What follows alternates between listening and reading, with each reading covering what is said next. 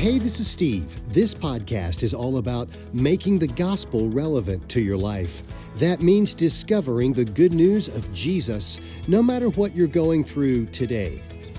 God gave Elijah one message for a people whose culture was totally crumbling around them.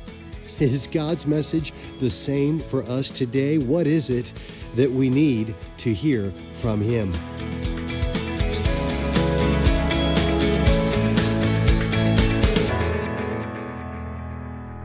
What a day, huh?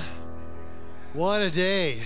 Seeing people's lives turned over to Christ right here in this baptismal pool. It is awesome. Thank you to our deacons for setting this thing up and getting it ready to go. It takes a long time to get it going. We have to move it out and move it in every time, and it's kind of a big deal. Thank you. I also want to say thank you to our worship team. You know, you got to realize, I know, Sherry, it's hard to get up for the third service. It's hard to get here for the third service.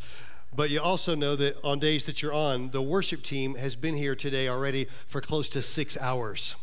And they've done all this 3 times already, plus the practice that they did early this morning. So, I mean, good grief. These are people who are all in. And we're grateful for them, aren't we? Aren't we grateful for them? Praise the Lord. Thank you to Larry Spohr in the back, because if we've all been here for 6 hours, he's been here for 14 already. He starts early and stays late. He's just an incredible, willing, generous person.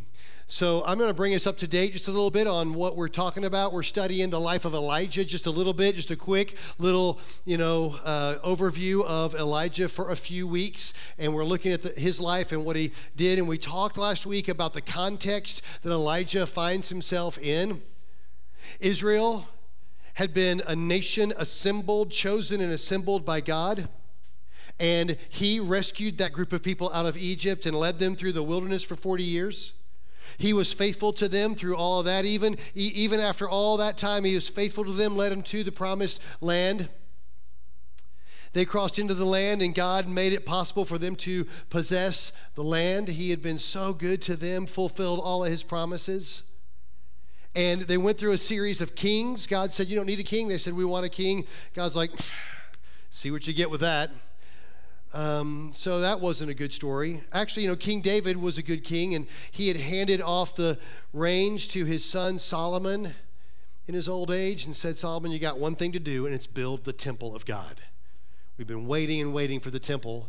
God's made us wait, but now it's your time. Build the temple. And so Solomon did, and it was like a dream come true for all of Israel and for God himself, because it was his desire that Israel would be his people and that he would live among them. I will be their God and they will be my people. And he desired to live in the temple among them, the place where the Israelites could go and worship him and make sacrifice to him. And it was like a dream come true that the temple had finally been built, and everything seemed to be going really well.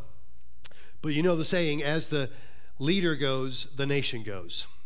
And King Solomon fell into some problems. He began to import wives from other nations, other pagan nations, and so they brought with them their pagan practices, which crept into Israel and diluted the worship of God. They weren't just worshiping God, they were also worshiping the Baal and the other gods.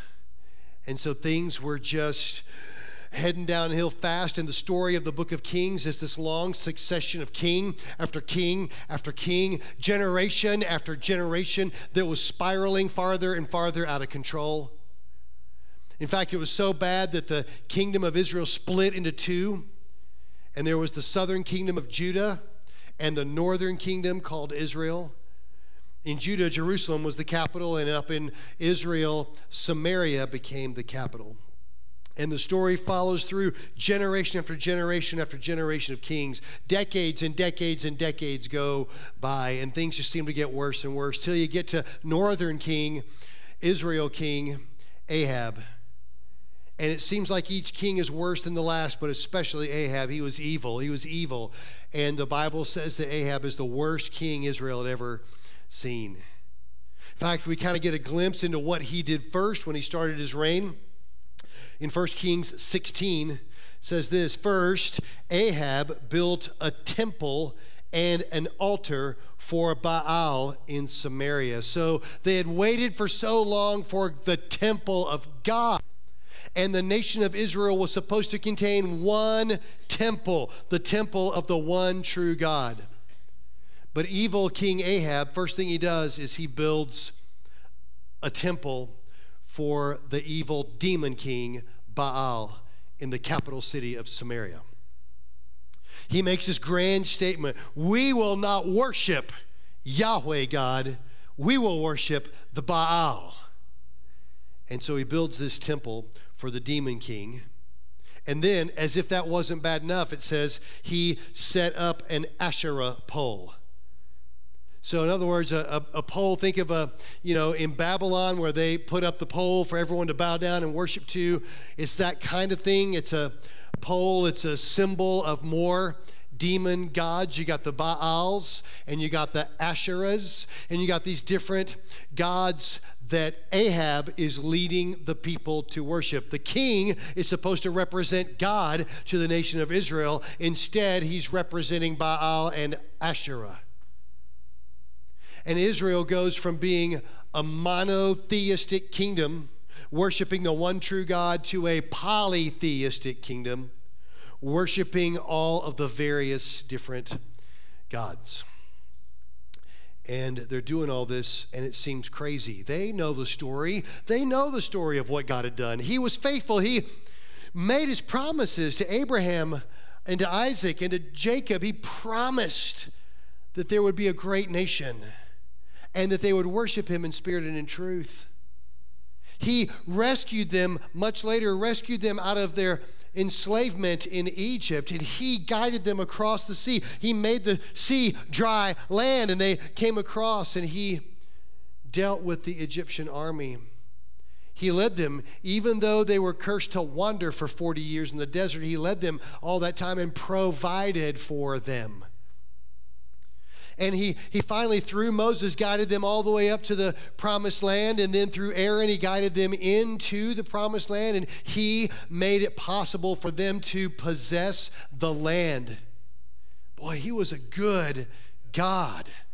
And he had shown himself faithful time after time after time. But the people forgot. They got away from that. They knew the story, but they worshiped the fake demon gods instead. Why would they fall for this? Why would Ahab even set up this temple and this Asherah pole? Why would they go in all the wrong directions all of a sudden? Not all of a sudden.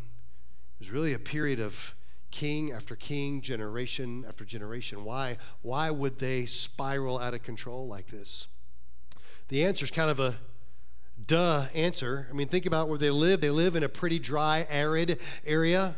And the Baal is the fertility god who sends the rain. He's the rain god or the storm god. The Asherah is a fertility god. And they worship the Asherah to celebrate the planting and the harvesting. So they're an agrarian nation in an arid place, and they're chasing after the blessings of rain. They're chasing after the blessings of fertility. They want their crops to be lush and full and have a great harvest. They want the bounty. They want the blessing. And so they're chasing after that blessing of rain. So of course, they're susceptible to worshiping these rain and fertility gods. They're susceptible to this. They've gotten all caught up in the trees, and they've lost the picture of the forest. Is that like us today? I mean, are we this way? I mean, don't we remember who we are? Don't we remember that let's get bigger than the church here in LJ. Let's just think, we printed on our money. We are one nation under God. And the church is the one that ought to stand tall and be the light to the world, the city on the hill, and call us back, like Elijah the prophet, call us back to the covenant we have with the King. We have a personal relationship with him through Jesus Christ. And so we ought to be that people, that city on the hill, but yet generation by generation we've fallen. It seems that, like Israel, the culture is crumbling around us, falling apart all around us because we've been chasing all the wrong blessings. We've been trying to seek after the things that we think we need right now, and we've forgotten whose we are. And so we've been worshiping, bowing at the Asherah pole. We've been bowing in the temple of the demon god because we think that they can give us what God's holding back on. Don't we? Because we trust God. I trust God. I really want God to bless me, right? I really know God's going to handle it. I know his plan is better than my plan. I know he is God and I'm nobody. And we're really good at that as long as we're in church. But then we take all matters into our own hands. And we try to make our life work the way we think it ought to work. We try to obey the gods of this world to make our life look like, everybody else's life. We want to be as well off financially as we think everybody else is. We want to have all the new, the big, the better, the everything like everybody else has. And so we bow to all the same gods. We seek the rain that the Baal and the Asherah has to give. But the reality is, it's the first blank on your page, is that false gods promise only what the true God provides. False gods promise you that if you just chase after me, I'll give you whatever you want. We do it here in America great with money. We're all about the money here. Man, we're all about it. We will sacrifice whatever we got to sacrifice, work harder, put in more hours, do whatever we got to do to make the ends meet and to achieve more, to get more, to one-up our neighbors and do whatever. We think that money will bring us security. We think it'll bring us happiness. We think it'll make our life better and easier. Baal promises that if you just make more money, you'll be okay. You'll be secure. But the reality is you wake up one day and you find out you've lost one of your children.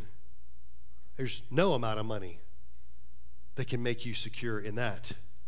Am I right? It's fake. It's a false security. So Elijah has this message on his heart. And he's been hiding out.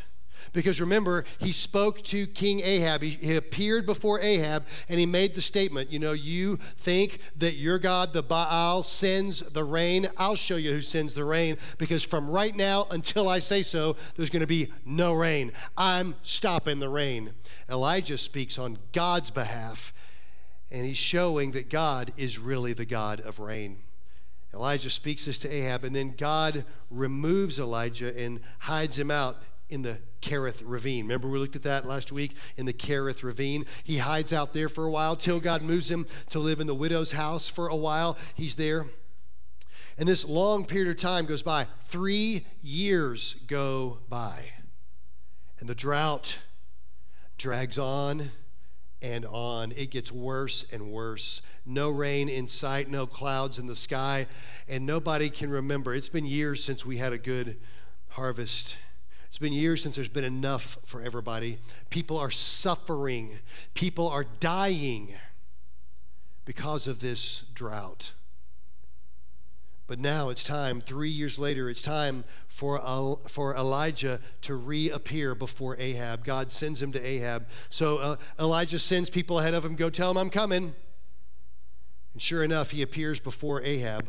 And we pick up the story in 1 Kings 18. When Ahab saw him, he exclaimed, "So, is it really you, you troublemaker of Israel?" Calling Elijah the troublemaker. We're in this mess because of you. We have this drought going. People are suffering and dying because of you. You said there would be no rain, and now there's no rain. Another word for troublemaker here in this translation is snake. You're the snake in the grass. It's your fault that we are in this place. Way to go. Thanks a lot. Should have you killed right now because you're the bringer of trouble. And Elijah responds, I've made no trouble for Israel. He says, you and your family are the troublemakers, for you have refused to obey the commands of the Lord and have worshiped the images of Baal instead. He's saying, it's not me, it's you.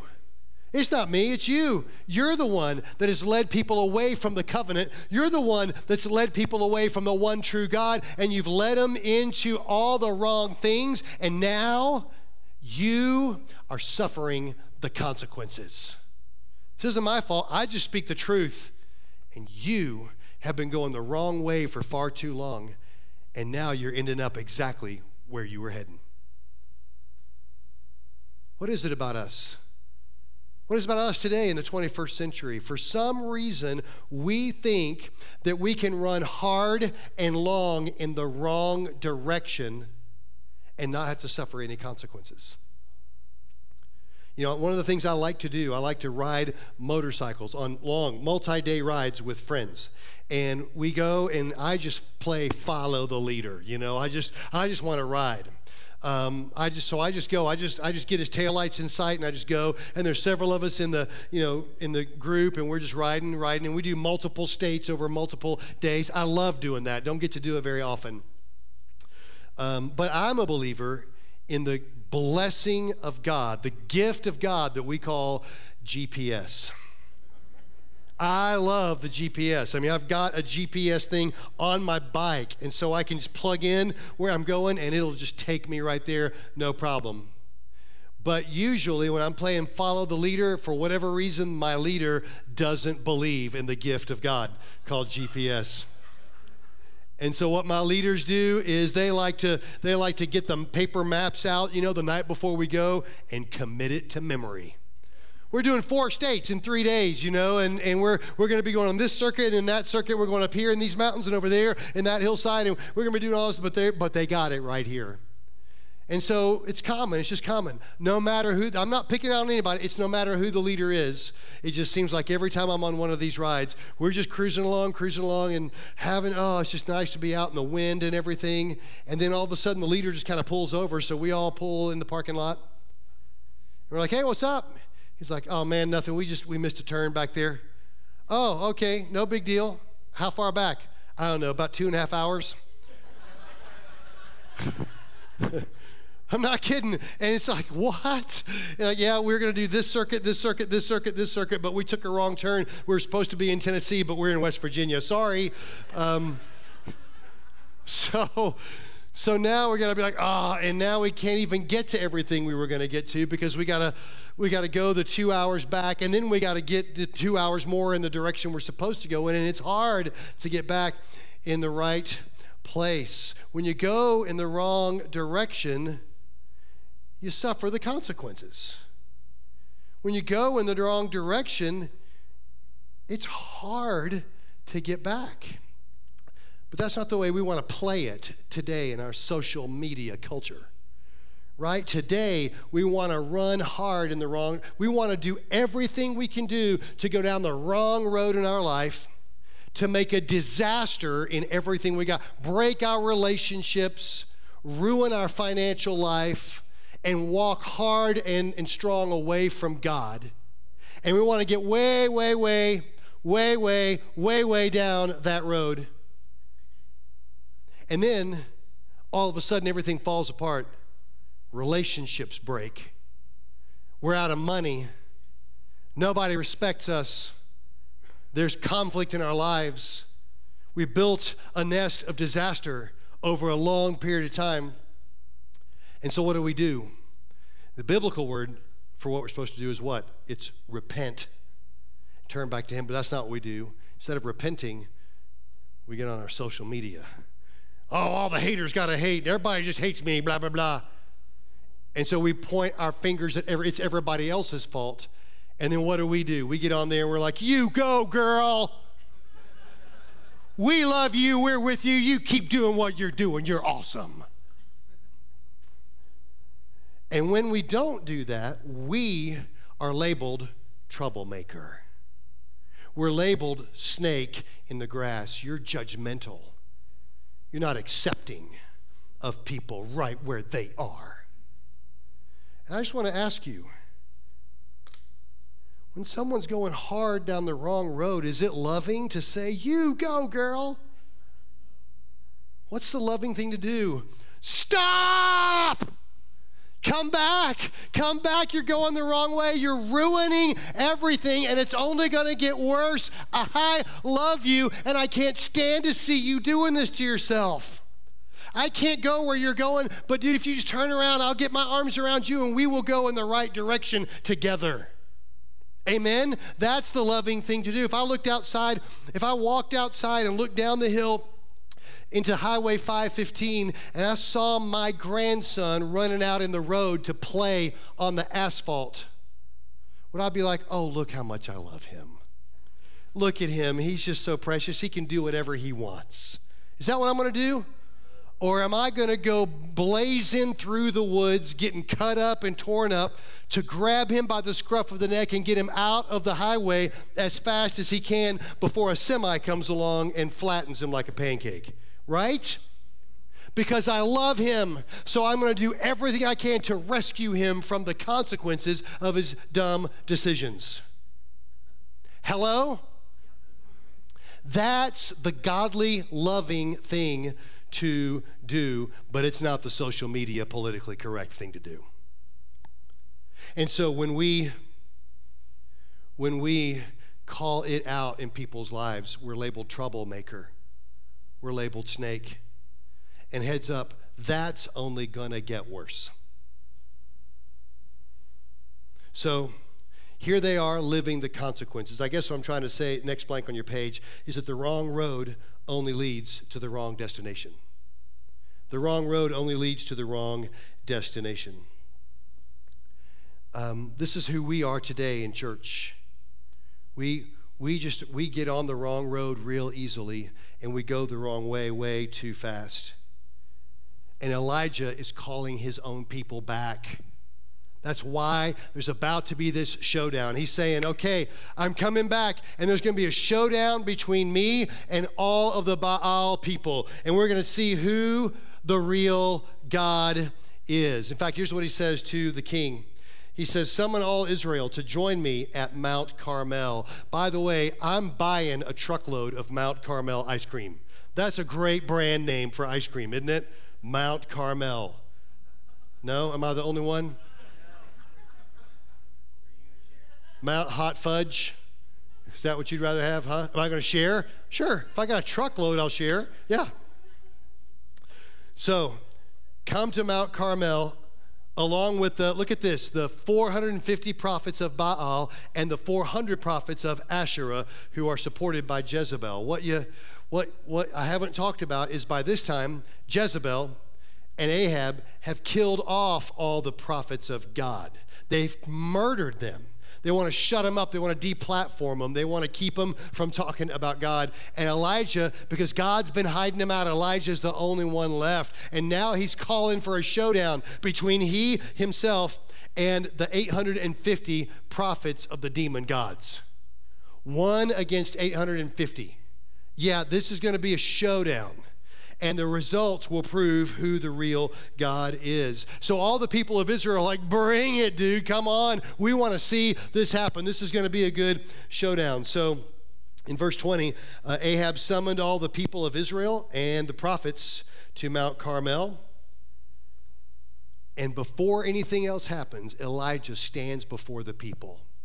And here's what he says. He says to Israel, God's people, how much longer will you waver, hobbling between two opinions? If the Lord is God, follow him, serve him, go all in with him. But if Baal is really God, serve him, Go all in with him. Stop wavering. Well, I don't know if it's God or I don't know if it's Baal. I don't know if it's God. Yeah, we love God, but we love Baal. Stop it. Pick a side and go all in. But all the people were completely silent. Nobody wanted to say anything.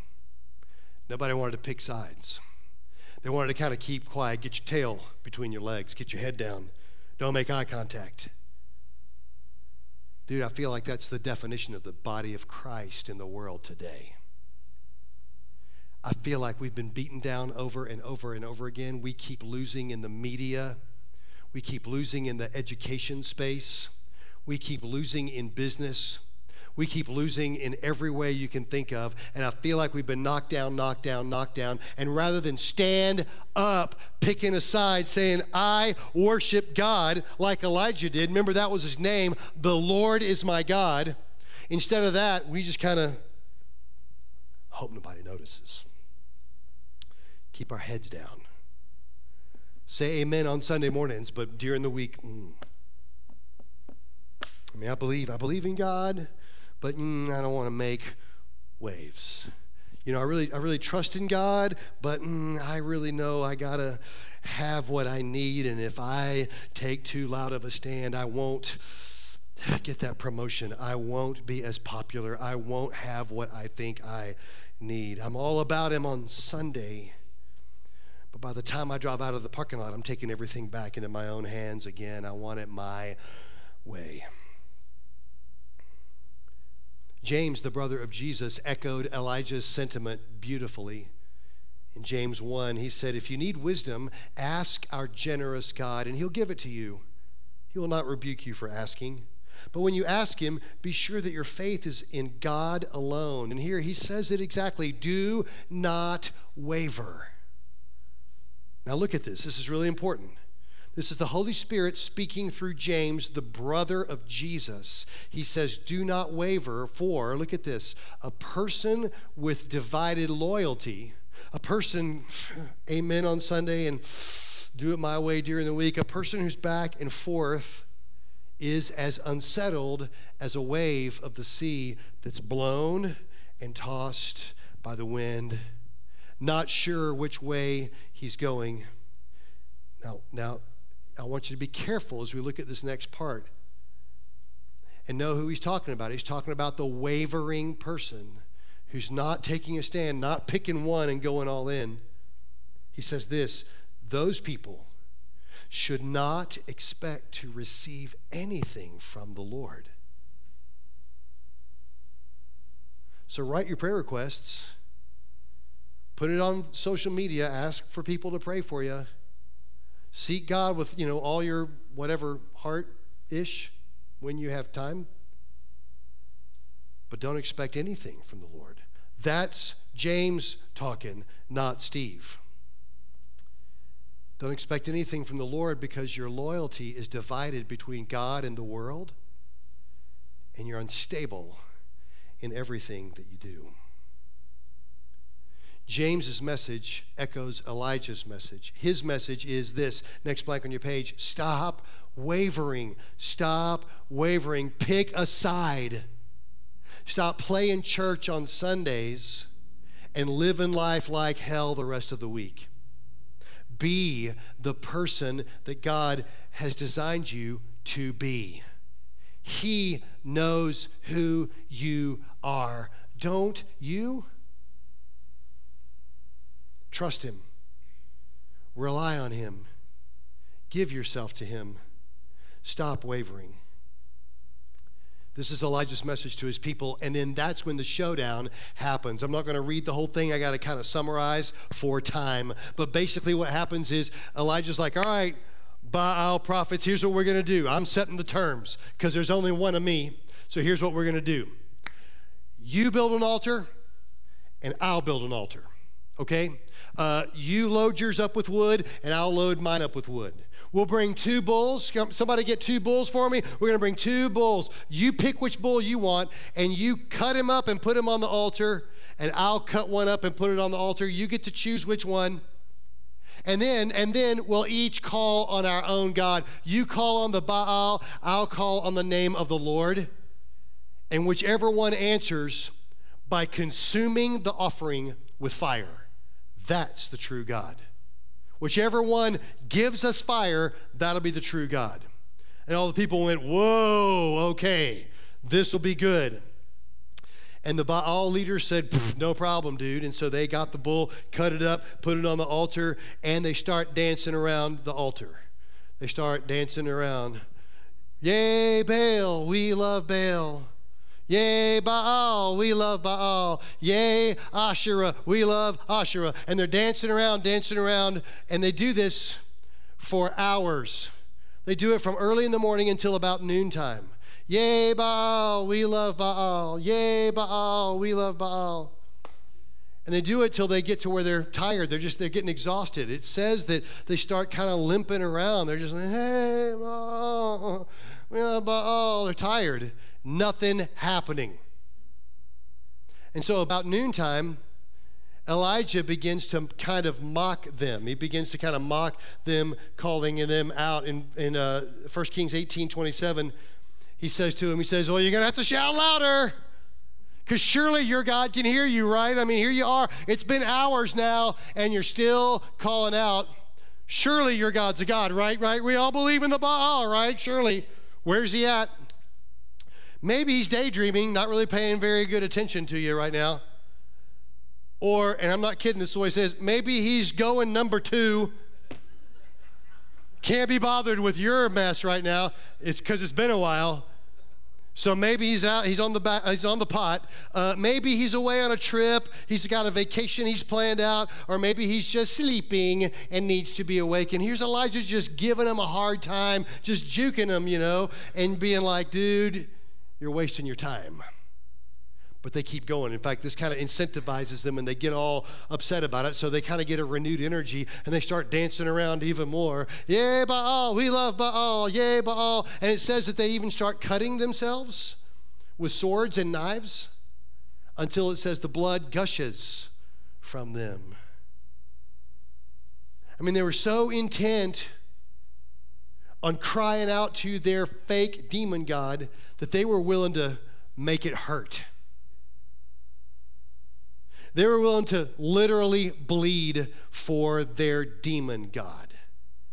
It's so funny, sometimes I'm in the back of the room while we're doing worship. I prefer to be right up here, but sometimes I'm just in the back, and I'm just, it's fun. We do 2 songs in a row, so it's about, 8-9 minutes, of worship together. And then as soon as that last chord is struck, I'll watch the whole back row is like, bah! And they sit down. So glad it's over. I had to stand up for 9 minutes. I'm not kidding. It's true. Meanwhile, Jeff, you and the team have been here since literally 6 o'clock and 6:30 this morning. Good grief. I'm so proud of you guys. But these guys were willing to make it hurt. They were willing to go. They picked their side, and they went all in to call upon the name of their fake demon god. It says that they shouted louder and louder. Verse 28, following their normal custom, cutting themselves with knives and swords until the blood gushed. They raved. They had a rave. They partied all afternoon until the time of the evening sacrifice, but still no sound, still no reply, still no response. What do you expect from a fake God?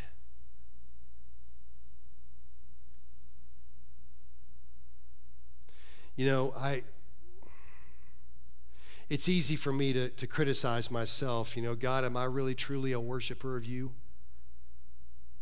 Am I willing to give until it hurts? Am I willing to sacrifice till I bleed? And I look at my life, and a lot of times I feel like what I'm really doing, outside of Sunday morning, I feel like I'm sacrificing and bleeding to make all the rest of my life happen. As if there were some difference between the God part of my life on Sunday and then the rest of my life. And I'll do whatever dance I got to do, to keep my marriage good, to keep my family good, to keep the money flowing, to not spend too much, to make sure the house is right, to make sure the neighbors are happy. I'll do whatever jig I got to dance. I'll dance around all day. Yay, Baal, I love Baal, to make everything seem to work right. But when it comes to the worship of God, where am I at on that? I'll cut myself and bleed financially for my family. But am I willing to give to God until it hurts a little bit?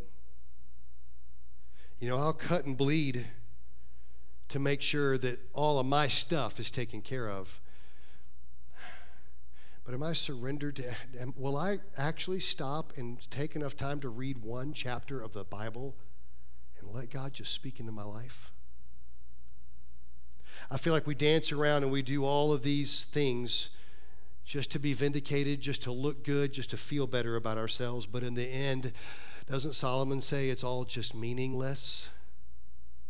And the question becomes, is it even worth it? Gaining the whole world, but losing your soul? So now it's Elijah's turn. They've been dancing and dancing and dancing, and nothing's happening. So it's Elijah's turn, and I'll pick up the story in verse 33. So Elijah piles wood on the altar, and he cut the bull into pieces, and he laid the pieces on the wood. And then he makes this thing, he challenges them. He says, let's go one better. Let's make this even harder.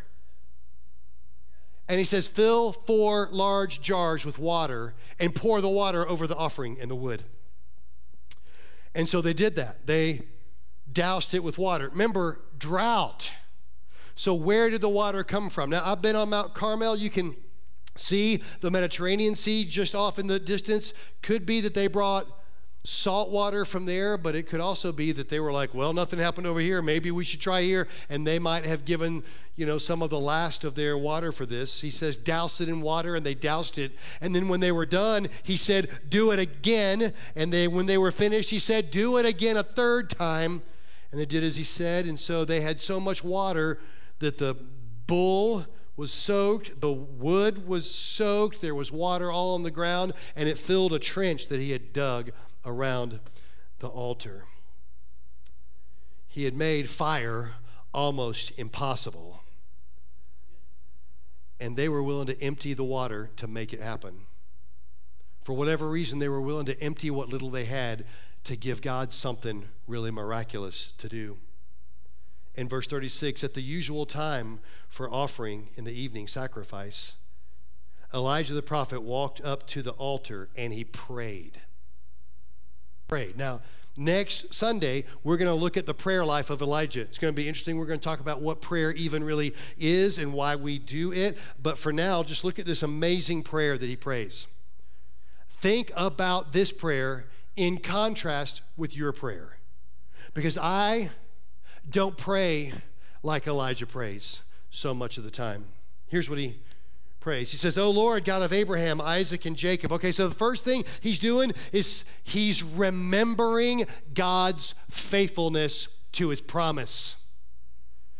And he names names. God, you've been faithful. You made the promises to Abraham, Isaac, and Jacob. Remember how good you were to them. I remember how good you were to them. You've proven yourself time and time and time again. The first thing he does is he praises God for his faithfulness.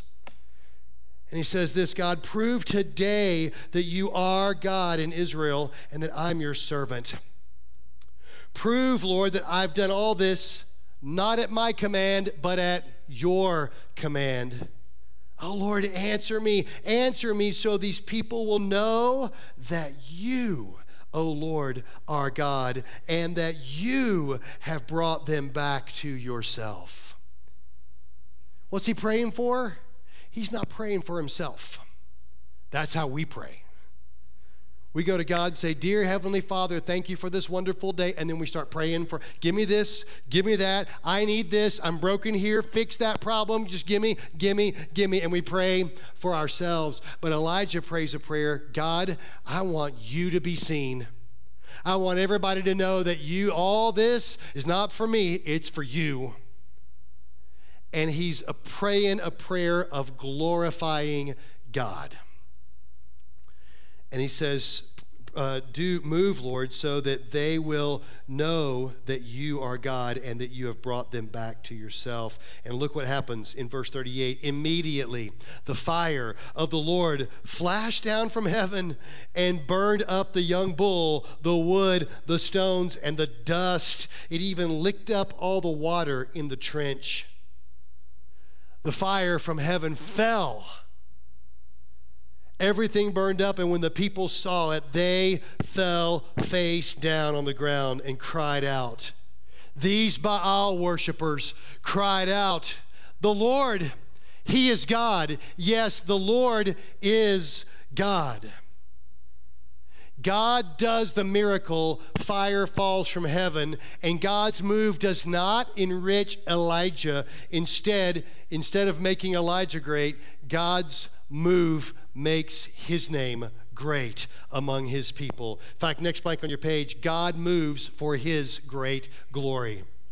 He moves so that he will be seen and glorified.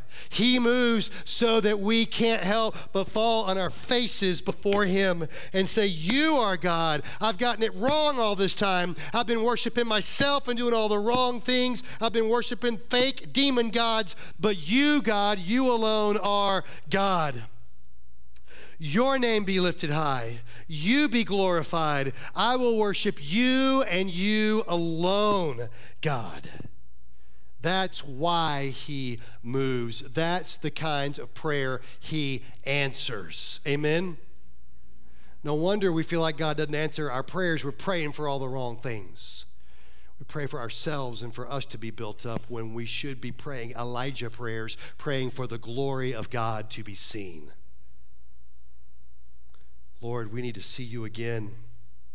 God, we need to see you again. Our nation has wandered far down the wrong road. Lord, we're far from you. Lord, we've departed from you a long time ago, and we're worshiping all the demon gods, Lord. It's the demon gods that have all the glory in this land. It's the demon gods that get all the credit, Lord, and we just get called troublemakers. But Lord, it's because our heads are down and our tails are between our legs. And God, I just pray that you would move again, Father, and drive all of us to our faces before you. Lord, I pray that you would be glorified and seen because, Lord, we know that the world would have no choice but to glorify you. Lord, bring revival to us so that you would be glorified. Amen?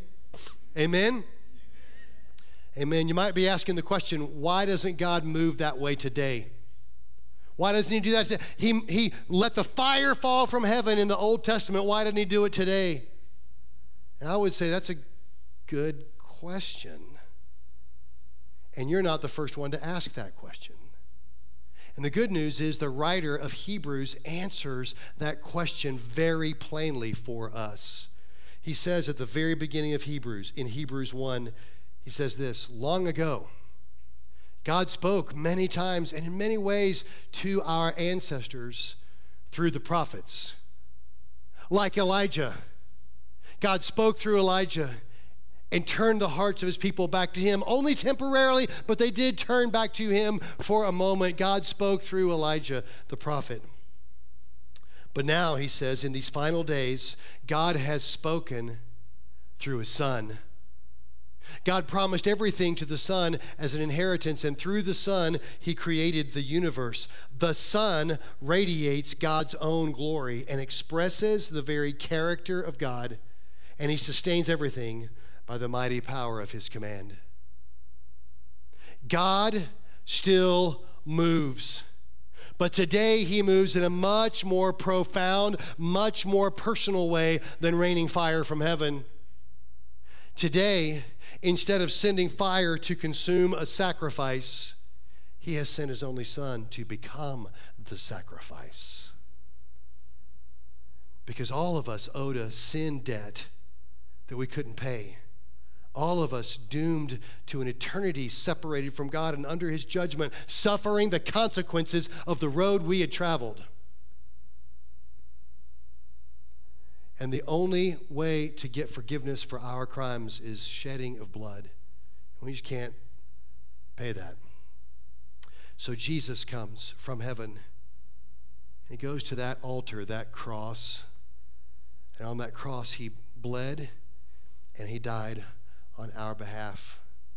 God took all of my sin, all of your sin, and he put it onto Jesus. And Jesus paid our debt and died in our place. He goes to the grave cold, dead, but 3 days later he rose again and lives today to bring the fire into your life. He lives today to light you up on fire for him. He lives today to say you were designed lovingly in the image of God. You were designed to look like him, act like him, talk like him, and when he looks at you, he can see himself in you. Would you live that life? Would you live that? You've been wandering far too long. You remember a time when you were lit up. You remember a time when you were on fire for him. You remember a time when you felt like you could just dwell in the temple with him alone, and that's all you needed. But somewhere along the lines, you started wavering. You started feeling like, well, I'm not sure if it's this or if it's this, or do I need to, amen, but I got to do, and you began wavering, and you drifted far from him. You went far down the wrong road. And today he's saying, come back. Come back. Give your heart to me. Come back to me. Let me do in you what only I can do. You're chasing after all the false promises of the Baals of this world. Stop. Come home to me. Let me change you and make you new. Last blank on your page is this. Come back to him. Come back to him. Stop wavering and come back to him. Give him your life and see what he wouldn't just do in and through you. Amen.